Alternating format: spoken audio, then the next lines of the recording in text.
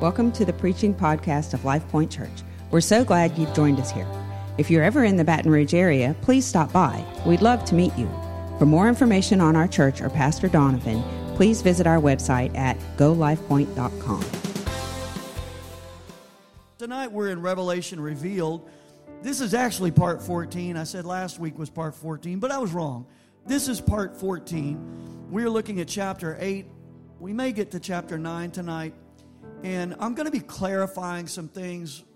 We're going to have to clarify some things to move on into these next chapters dealing with the Antichrist and the beast and false prophet and those kinds of things. And so I'm going to be covering some ground that's kind of laying the foundation for what is to come. So let me say a prayer and we'll jump right into it. Father, thank you so much for your faithfulness, for your goodness, for your word, for this book of Revelation. I pray that you would just open our eyes, Lord, the eyes of our hearts to see what the truths are in here. And just, Lord, let there be an excitement about your soon return. We give you praise for that in Jesus' name. Everybody say amen. All right, so a little review and introduction. We looked at the opening of the seals. Beginning in chapter 6, we saw that there's the heptadic structure in the book of Revelation, meaning groups of sevens. 7 descriptions of Jesus in chapter 1, 7 spirits of before the throne of God in chapter 1, 7 churches of Asia Minor, chapters 2 and 3, 7 seals. We see beginning in chapter 6, 7 angels. We'll see that tonight. 7 trumpets. We'll see tonight. 7 bowls. We'll see probably next time. And many more sevens. And I mentioned how that there is a parenthesis between the 6th seal and the 7th seal. It's one chapter, chapter 7. That's the parentheses, the 144,000. We'll see the parentheses again between the 6th and the 7th trumpets, and we'll see also a parentheses between the 6th and 7th bowls up in chapter 16. Now, the seals, trumpets, and bowls are the judgment of God. Let's just deal with that straight up. They're the wrath of God, the wrath of the Lamb, which throughout the Old Testament is referred to as the day of the Lord. Everybody say the day of the Lord. Now, the day of the Lord is a day of retribution. It's a day of reckoning. It's a day of judgment, wrath. Joel 3:14 is a familiar text that deals with the day of the Lord. And it says this, multitudes in the valley of decision. I used to preach that, and it was kind of like, there are people out here who haven't made their minds up in the valley. It's time to make your mind up. But that's not what this text is saying. It's saying there are people in the valley of decision where God is judging them. They've already had the chance to make up their mind, and now they're being judged by God. For the day of the Lord is near, the valley of decision. The sun and moon will grow dark, and the stars will diminish their brightness. We see that over and over. And there are many other day of the Lord passages in the Old Testament. But it's important to remember the day of the Lord, listen, will take place after the rapture of the church. We saw that in Revelation 4. And we looked at how the church, the bride, is spared from the wrath of God, the wrath of the Lamb. Which is what Paul said. I do want to read this. 1 Thessalonians 5, 1 through 10. But concerning the times and seasons, brethren, you have no need that I should write you, for you yourselves know perfectly that the day of the Lord so comes as a thief in the night. For when they say peace and safety, then sudden destruction comes upon them, as labor pains upon a pregnant woman, and they shall not escape. But you, brethren, are not in darkness, so that this day should overtake you as a thief. You are sons of light and sons of the day. We are not of the night nor of darkness. Therefore, let us not sleep as others do, but let us watch and be sober. For those who sleep, sleep at night, and those who get drunk are drunk at night. But let us who are of the day be sober, putting on the breastplate of faith and love, and as a helmet the hope of salvation. For God did not appoint us to wrath. Everybody say wrath. But to obtain salvation through our Lord Jesus Christ, who died for us, that whether we wake or sleep, live or die, we should live together with Him. You see, we don't have to fear the great tribulation or the day of the Lord. We are spared from that. And the day of the Lord, the great tribulation, those speak of the same time frame. And it's this, the seals, the trumpets, the bowls. And those are the same things that Jesus mentioned in the Olivet Discourse, really even in the same order regarding the Great Tribulation. Are you with me? Now, back to the 144,000 of chapter 7. Remember, there were 12,000 from each of the 12 tribes of Israel. And as I stated to Mr. Dan's chagrin, the tribe of Dan is missing. And some say it's perhaps because the Antichrist will rise up from the tribe of Dan. Because Jacob prophesied over his sons and said that Dan is a serpent who will strike. You remember the seed of the woman and the idea of the snake always being at war? However, in Ezekiel mentions the distribution of land among the 12 tribes during the 1,000-year millennial reign of Christ. We'll get to that, which begins at the very end of the tribulation. And so apparently Dan comes back into the fold, comes into good graces, and you get your land back. Tribe of Dan. A lot of jokes going through my mind. I'm going to move on. So there's this space between the 6th seal and the 7th seal, and that space is the whole of chapter 7.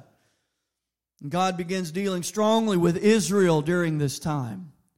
And the 144,000, obviously Israel, are sealed, and they lead a worldwide revival where people from every tribe, nation, and tongue are saved in the Great Tribulation. Now, the church has already been raptured.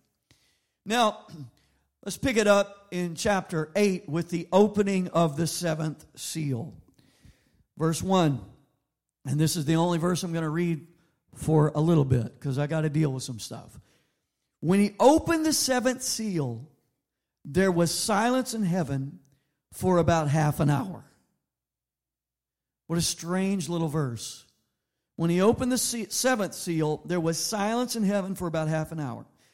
Now, I grew up hearing that this was immediately following the rapture of the church, and because we were just so awestruck, at streets of gold and walls of jasper and gates of pearl and in my mansion, because I'm going to have a mansion, We used to sing that song, just build my mansion. Anybody know that? Next door. I'm singing the wrong melody. To Jesus.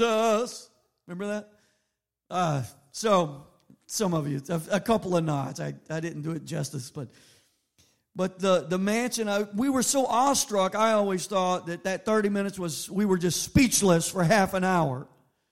Anybody else ever heard that? We were just speechless for half an hour just because of the splendor of it all. So we've got to cover some stuff and deal with this, so just follow me. A couple of things. The Bible says in Psalm 90:4 and 2 Peter 3:8 that a day with the Lord is as 1,000 years and 1,000 years as a day. But there are other scriptures where a day equals a year. For instance, in Numbers 14:33 and 34, the children of Israel were told that they would wander in the wilderness 1 year for every day that they searched out the land. So 40 days turned into 40 years. There are other places where a year equals a day. Ezekiel was told, thank God I wasn't Ezekiel. Ezekiel was told to lie on his left side for 390 days to bear the iniquity of Israel. 390 days. A day for every year. And then, when he was done with that, the Lord said, then you're to roll over on your right side, and you need to spend another 40 more days to bear the iniquity of Judah. Poor Ezekiel, right? He ought to be like, oh, Lord, this is hurting. Like, can I roll up? Nope. It's supposed to hurt, son. You're bearing the iniquity of 40 years or 300 and whatever. Like crazy. 390 days, 390 years, and then 40 more. And then in Daniel 9, we see something that's very prophetic. We're going to see this some more, y'all. We see 70 weeks, literally it's 77s. And we see that a day represents a year, and that a week of 7 days is 7 years. Now, I'm going to throw a chart at you right now, and I have to ask the question, what is a Bible study on prophecy without a Bible study chart? And what is a Bible study chart on prophecy on the big screen without my laser pointer? So let's take a look at Daniel's 70 weeks. Somebody needs to get a picture of this. Who would have ever thunk it, right? Who would have ever thunk it? But here we go. Daniel's 70 weeks, okay? Now, you've got the idea of 69 weeks, okay? And every day is equaling, you've got 483 years. Forget solar right now. You've got 483 years from the rebuilding of Jerusalem, which is what was prophesied in the book of Daniel. That's hilarious. What was prophesied in the book of Daniel, you've got the 7 weeks prophesied in the book of Jeremiah. You've got the beginning here, and it goes for the 77s, for 483 years, 7 weeks here of rebuilding, and then 434 more years here. See that? 49 years, 434 more years until here. When Messiah was cut off, it's the death of Jesus. The death of Jesus took place here. And then there is this church age which has a gap. There is a week missing, 7 years missing. The 7 years are the Great Tribulation.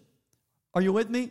In other words, there was a prophecy. Just go look it up in the book of Daniel. There was a prophecy of these 70 weeks, and 69 of them were fulfilled until Jesus came. I'm talking about to the day. These are down to the very day, prophesied hundreds of years in advance to the day. So you have to the day when Jesus would die on the cross, prophesied. And then a gap, the church age, a prophetic gap. And then at the beginning of the Great Tribulation, Daniel's 70th week picks up again. And at the end of it comes the 1,000-year reign of Christ. We'll spend some more time on this, taking a look at this. I got this chart from Dr. David Reagan of Lion and Lamb Ministries. I followed him for many years. But Jesus the Messiah was cut off at the end of the 69th week. You've got this gap prophetically speaking. And it's like the prophetic time clock stopped. But really the 70th week was just put on hold, on reserve. And it will start with the rapture of the church. When the church leaves, the clock starts ticking. The 70th week transpires, the day of the Lord, the Great Tribulation. When Jesus said, listen to me, no man knows the day nor the hour when the Son of Man shall appear. Acts 1:7 or somewhere in there. Notice, there is a day and there is an hour when the Son of Man is coming back for the rapture of the church. We rise to meet him in the air. And that's when the Great Tribulation picks up. That's when the seals, the trumpets, and the bowls are released. That's the beginning of the wrath of God. So, there are some fascinating parallels that go along with this. A little detour, but I think it's amazing and it's worth it, from the book of Joshua. Now, I got this was pointed out to me from Chuck Missler of Koinonia House. Fantastic stuff. Let's detour for a moment in the book of Joshua. What is the name of the lead guy in the book of Joshua? Joshua, right? His name is Joshua, which is also in the Hebrew Yahushua, which is a variant form of Yeshua, which is where we get the name Jesus. The name Jesus is Yeshua. The book of Joshua features a military commander who is dispossessing usurpers. The land did not belong to them, and Joshua came to take it from them. That's like what Jesus is doing. That's what's going to happen during the Great Tribulation. It's a 7-year campaign. If you look in the book of Joshua, it's a 7-year campaign. The Great Tribulation is 7 years. In the book of Joshua, it's a campaign against a confederacy of nations. If you study it very carefully, you'll see that originally it was 10 nations, and that's very significant if you take it in light of Revelation 13 and 17, going back to Daniel 2 and 7. But to Joshua, those nations merged into 7. But originally they were 10. And so here you have in the book of Revelation this 10-nation confederacy. In the book of Joshua, they sent in 2 spies. And the 2 spies got Rahab saved. In the book of Revelation, we're going to see there are 2 witnesses. And the 2 witnesses are going to get a lot of people saved. Joshua and Revelation both have 7 trumpet events. And they're preceded by silence. The silence in heaven. Silence as they walked around the walls. Shut your mouth, don't say a word, and then shout. So here you have silence preceding trumpets in Joshua, silence preceding trumpets in the book of Revelation. Joshua's enemies organized under a leader in Jerusalem, Adonai-Zedek, the Lord of righteousness is what the name means. And he was ultimately defeated with hailstones and fire from heaven. There were signs in the sun, the moon, etc. And so you see the same thing in Revelation. You have the Antichrist, who is leading a confederation. And then you see the supernatural in the seals, the trumpets, and the bowls. You see all these cosmic events taking place. In the book of Revelation, the kings hid in caves.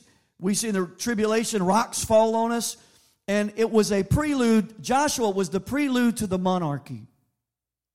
The rise of a king, David. And David was a prophet and a king. But he also went into the tabernacle and ate the showbread, which was privileged to the priest. So he stepped into that role, even though it didn't look like he was supposed to, but he was fulfilling a type of Jesus, who is a prophet. When he was in his earthly ministry, he was the prophet. And then now he's seated at the right hand of the Father and is our intercessor that makes intercession for us continually. But one day, y'all, he will be the King of kings and the Lord of lords. And all the kingdoms of this earth shall become the kingdoms of our God and of his Christ. Well, he'll step into his kingly role. It's fascinating.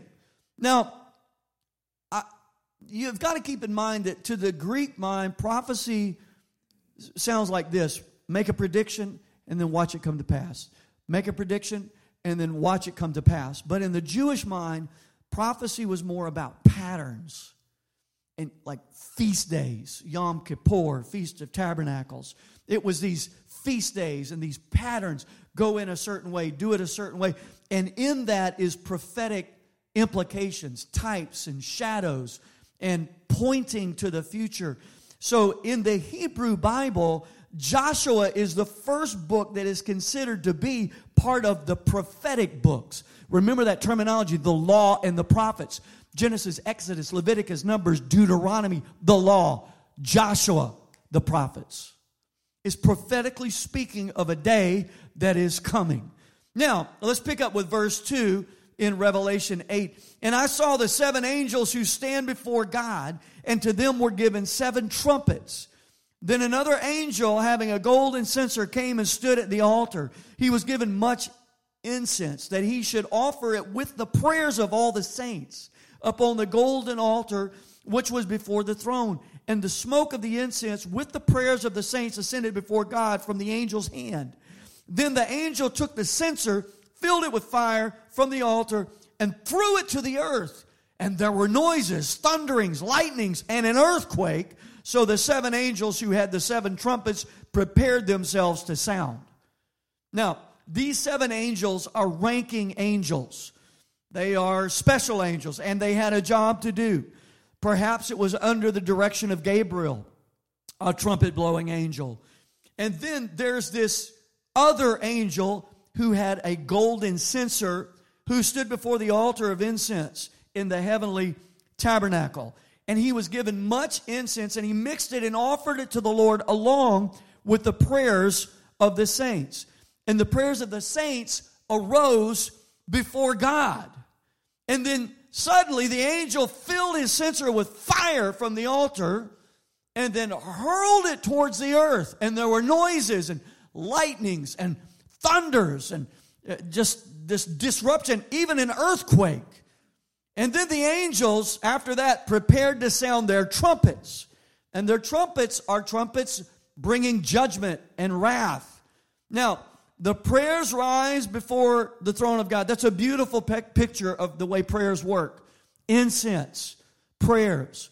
In high church, the Roman Catholic Church, the Episcopal Church, a lot of churches, they'll swing the incense and fill the place with smoke. And that's the idea. It's that Old Testament idea of incense and prayers going up before the throne of God, a sweet-smelling savor. And worship, obedience, and prayer those are sweet-smelling savors to our God. But the prayers that we're looking at here in Revelation are the prayers of the saints that we looked at last week, the prayers of the martyrs.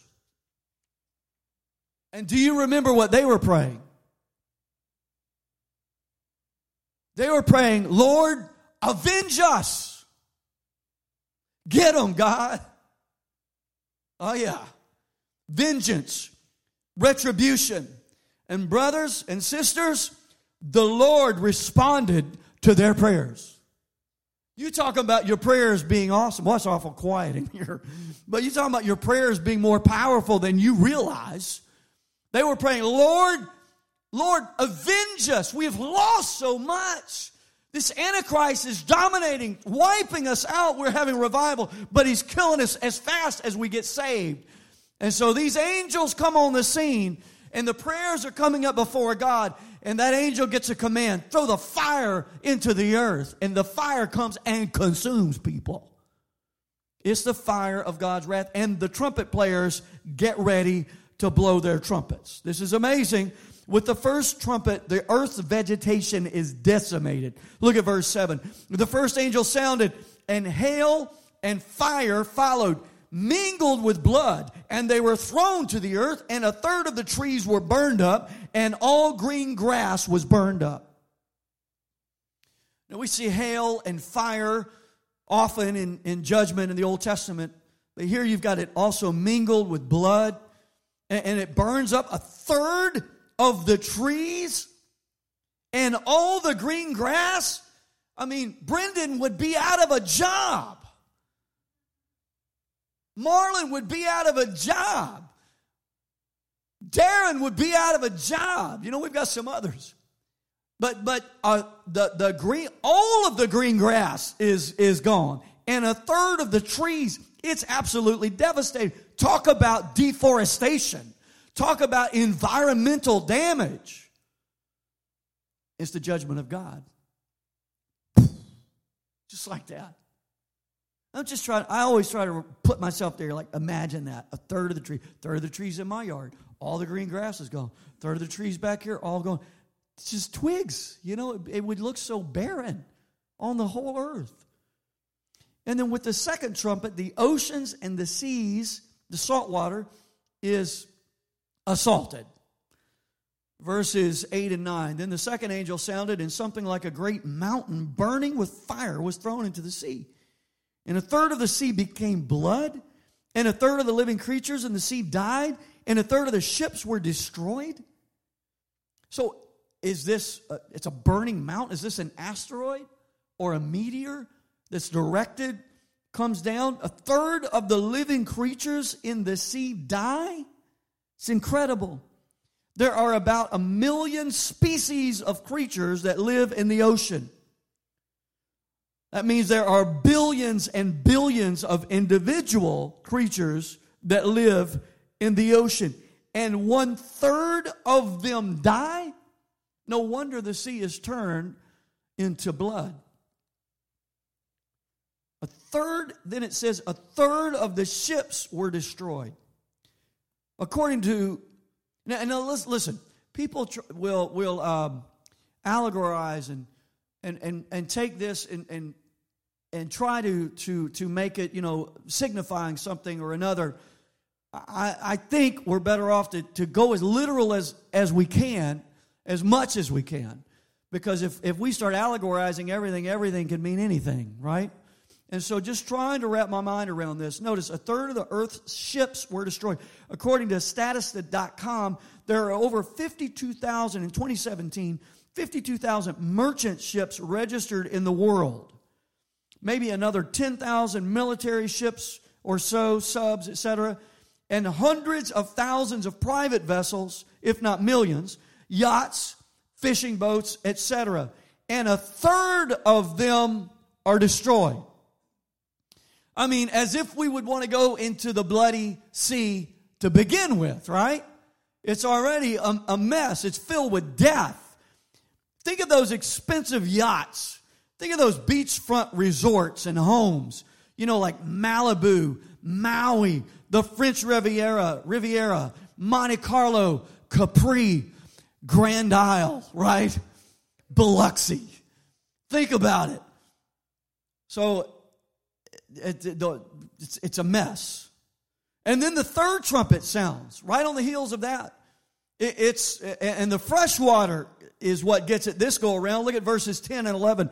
Then the third angel sounded, and a great star fell from heaven, burning like a torch. And it fell on a third of the rivers and on the springs of water. The name of the star is Wormwood.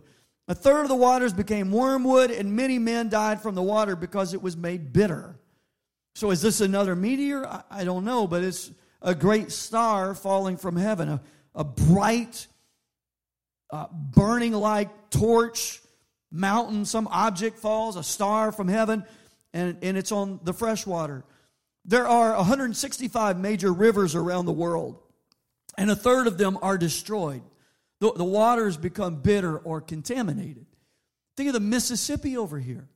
I remember when the Mississippi was rising, and prior to the 2016 flood, we used to drive out to the levee just about every evening, me and Valerie and the kids, and we'd get up, run up the levee, and look, wow, look how high the river's gotten this time. The mighty Mississippi River, one of the greatest rivers in the world, a third of the rivers are going to be destroyed. They're going to be contaminated. And wormwood is an actual shrub that has an unpleasant smell and a bitter taste. It messes up the water.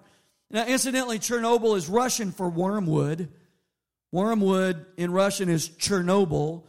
Now, I'm not convinced that this has anything to do with this verse, but it is interesting. Some do. Irvin Baxter of endtime.com. Different ones have speculated. But think about it. Talk about digging water wells. You know, that's a big deal in church world. Going and digging water wells in third world countries and places that need water. Imagine if a third of the rivers are smitten, the water's all messed up. Water will be at a premium. And then, with the fourth trumpet, the heavens are smitten. I want to be out of here. I'm just telling you, I don't want to be here. I don't want to see all this. I want to be watching from the mezzanine, you know? Like, take a break for a moment. I love you, Jesus. Oh, that is awful. Thank you, Jesus, for your salvation, you know, like... With the fourth trumpet, the heavens are smitten. Verse 12, then the fourth angel sounded, and a third of the sun was struck, a third of the moon, and a third of the stars, so that a third of them were darkened. A third of the day did not shine, and likewise the night. These are cosmic events. What's the physics of this? I have no idea. Can God do it? He made it. He can destroy it. He can tweak it. Joshua made the sun stand still. We say, well, the sun can't stand still. He made the earth stand still. Call it what you want. You know, if it's the earth or the sun, whatever. The sun stood still. And that Joshua was a prophetic view of the Great Tribulation and the conquest, the reconquest, the taking back of the earth. Now, I want to go ahead and acknowledge a very clear parallel. You may have already picked up on this, but have you noticed how similar these things are to another story in your Bible? In the book of Exodus, the 10 plagues. It's really quiet in here. You can answer me. Did you see that? There's a parallel there. Think about it. Think of the prophecy again in terms of patterns. The tribulation is called Jacob's trouble in Isaiah, Jeremiah. Israel cries out to God and they're heard. So here you have Jacob in trouble in Egypt in Exodus. They cry out to God. God hears them. We see that in Exodus. Jeremiah 31 talks about the people crying out to God for help. And God's primarily dealing with Israel in the tribulation. God commands oppressors to let them go. Isaiah 43:6. 2 witnesses perform miracles before enemies. You remember Joshua brought his brother. They go before Pharaoh, perform miracles. We see 2 witnesses in the book of Revelation. Enemies also perform miracles. Those evil magicians in Egypt do miracles, and the Antichrist has lying signs and wonders. There are judgments from God. God protects his people, and those plagues parallel the judgments. Water turned to blood, frogs on land and in homes, lice, flies, diseases, boils, sores, thunder, hail. We're going to see locusts, darkness. Hearts are still hardened after all this, just the same way Pharaoh's heart was hardened. And multitudes die. Israel eventually is delivered. So there are these parallels. Now look with me to verse 13. Are you with me? Isn't this exciting? Wow, it's cosmic. And I looked and I heard an angel flying through the midst of heaven saying with a loud voice, Woe, woe, woe. Oy vey, oy vey, oy vey. To the inhabitants of the earth, because of the remaining blast of the trumpet of the 3 angels who are about to sound. Now, these 3 woes correspond to the 3 remaining trumpets. The trumpets are bad, but they're really just a warning of worse things to come. Because, as we'll see, the seals were bad, the trumpets were bad, but the vials, the bowls, will be worse. So let's pick it up at chapter 9. The 5th trumpet releases the locusts from the bottomless pit. Look at verses 1 through 3. Then the 5th angel sounded, and I saw a star fallen from heaven to the earth. Notice, a star fallen from heaven to the earth. To him, the star, to him was given the key to the bottomless pit. And he opened the bottomless pit, and smoke arose out of the pit like the smoke of a great furnace. So the sun and the air were darkened because of the smoke of the pit. Then out of the smoke, locusts came upon the earth. And to them was given power as the scorpions of the earth have power. They were commanded not to harm the grass of the earth. I mean, like it's already been pretty much ruined. Or any green thing or any tree, but only those men who do not have the seal of God on their foreheads. There's that seal. And they were not given authority to kill them, but to torment them for 5 months. Their torment was like the torment of a scorpion when it strikes a man. In those days, men will seek death and will not find it. They will desire to die, and death will flee from them. I got to tell you, I don't understand that. I don't understand that. How can you want to die and you can't find a way to die? Death flees from you. Then verse 7, the shape of the locust was like horses prepared for battle. On their heads were crowns of something like gold, and their faces were like the faces of men. They had hair like women's hair, and their teeth were like lions' teeth. And they had breastplates like breastplates of iron.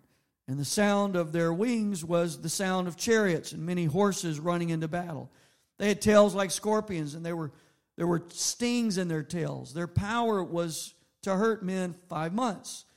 And they had as a king, everybody say a king, over them the angel of the bottomless pit, the star,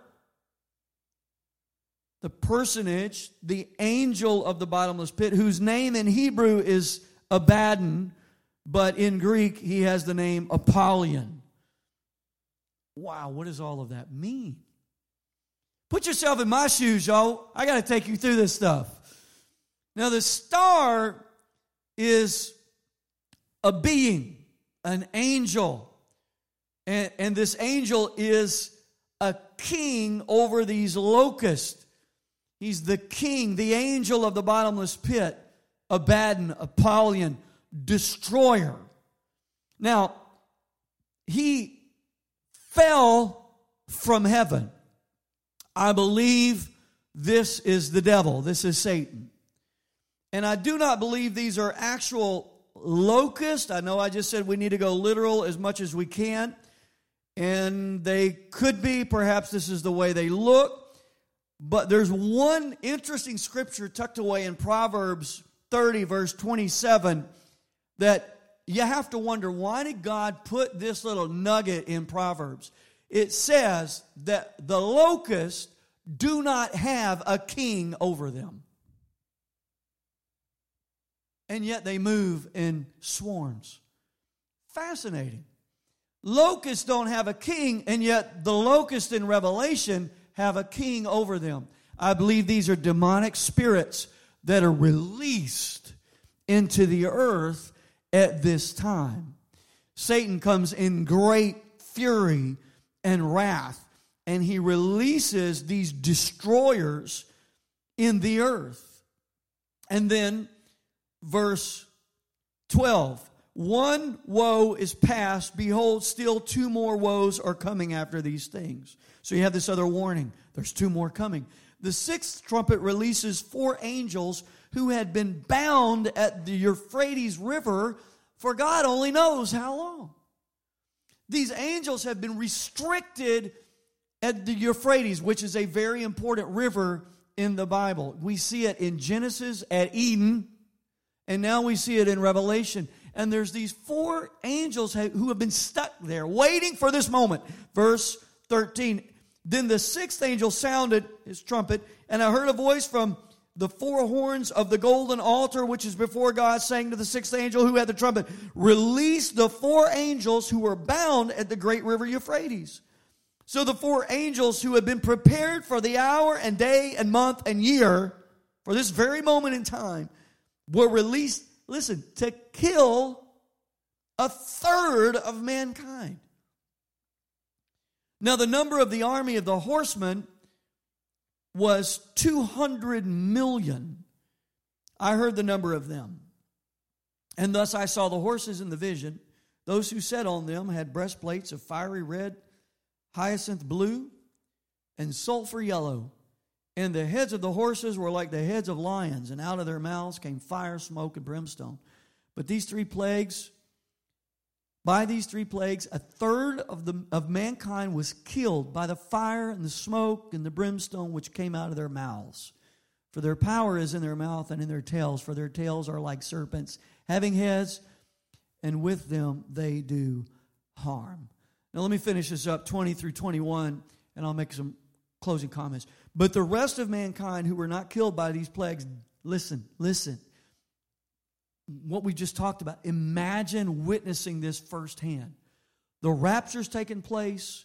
You know there's a God in heaven who is controlling all of this. But the rest of mankind who were not killed by the plagues did not repent of the works of their hands, that they should not worship demons and idols of gold, silver, brass, stone, and wood, which can neither see nor walk, hear nor walk. And they did not repent of their murders or their sorceries, which is pharmakeo, drugs, or their sexual immorality or their thefts. I'm just telling you, if you don't want to serve God, you don't have to serve God. You can serve whoever you want to serve, but you're going to serve somebody. And here in the middle of the great tribulation, with God pouring out wrath on the earth, men say, I'm still not going to bow the knee. I want my stuff. I want my gods. I want my own way. I want my immorality. I want my drugs. I want to do things my way. Just like Pharaoh resisted the mercy of God, men will still resist the mercy of God. Is that amazing? Stand with me right now. The bottom line is this. You got to make up your mind now I'm going to serve the Lord. As for me, Joshua, as for me and my house, we're going to serve the Lord. I mean, y'all can do what you want to do. You can run after the Antichrist. You can serve your flesh. You can worship false gods. You can say, I don't have a God. And in a sense, you become your own God, which really means the devil's your God. Your flesh is your God. You're exploited. You're tossed about with everything that he throws your way. So you can choose to live that way, or you can choose now to say, I bow the knee. Jesus, not my will, but your will be done. Because one day, every knee will bow and every tongue will confess. Are you with me? It's just a matter of when you're going to do it. And I just want to make sure I'm on this side. I'm in heaven, man. I want to be. And I probably won't be looking over the mezzanine. I'll be looking at the Lamb and saying, here I am, Jesus, because of your mercy and your love and your grace. And, 7 years will be like that in his presence. 1,000,000 years will be like that in his presence. I'm glorified in a glorified body. I'm going to live forever. I'm before the Lamb of God. I'm with my brothers and sisters. We've all called on the same name, been born into the same family, and we're going to forever be with the Lord. I'm just saying, choose now, because on this side, it's much, much better. Father, I thank you for your word. I thank you for the warnings that we see in Revelation. Lord, even during the Great Tribulation, there are warnings. The trumpets are warning. The angel saying the trumpets are about to sound, they're warning. They're warning. People, get ready. You got to turn to the Lord. It's your only hope. If it's their only hope then, God, it's our only hope now. If you're their only hope then, you're our only hope now, Father. We want to turn to you. We want to serve you with all of our heart, soul, mind, and strength, God. We want to be ready. We want to see your kingdom come and your will be done on earth as it is in heaven. Let it be done. Let it begin right here in my life. Let it begin in our church. Let it begin in our community. Father, let us spread the gospel of the kingdom far and wide around the world. One church that's local with a global vision, but affecting our local world, Father, powerfully for you. God, convict hearts and souls and minds. Take the scriptures, Lord, and let faith arise in our hearts and know that you're in control. And we're turning to you right now. Sing that right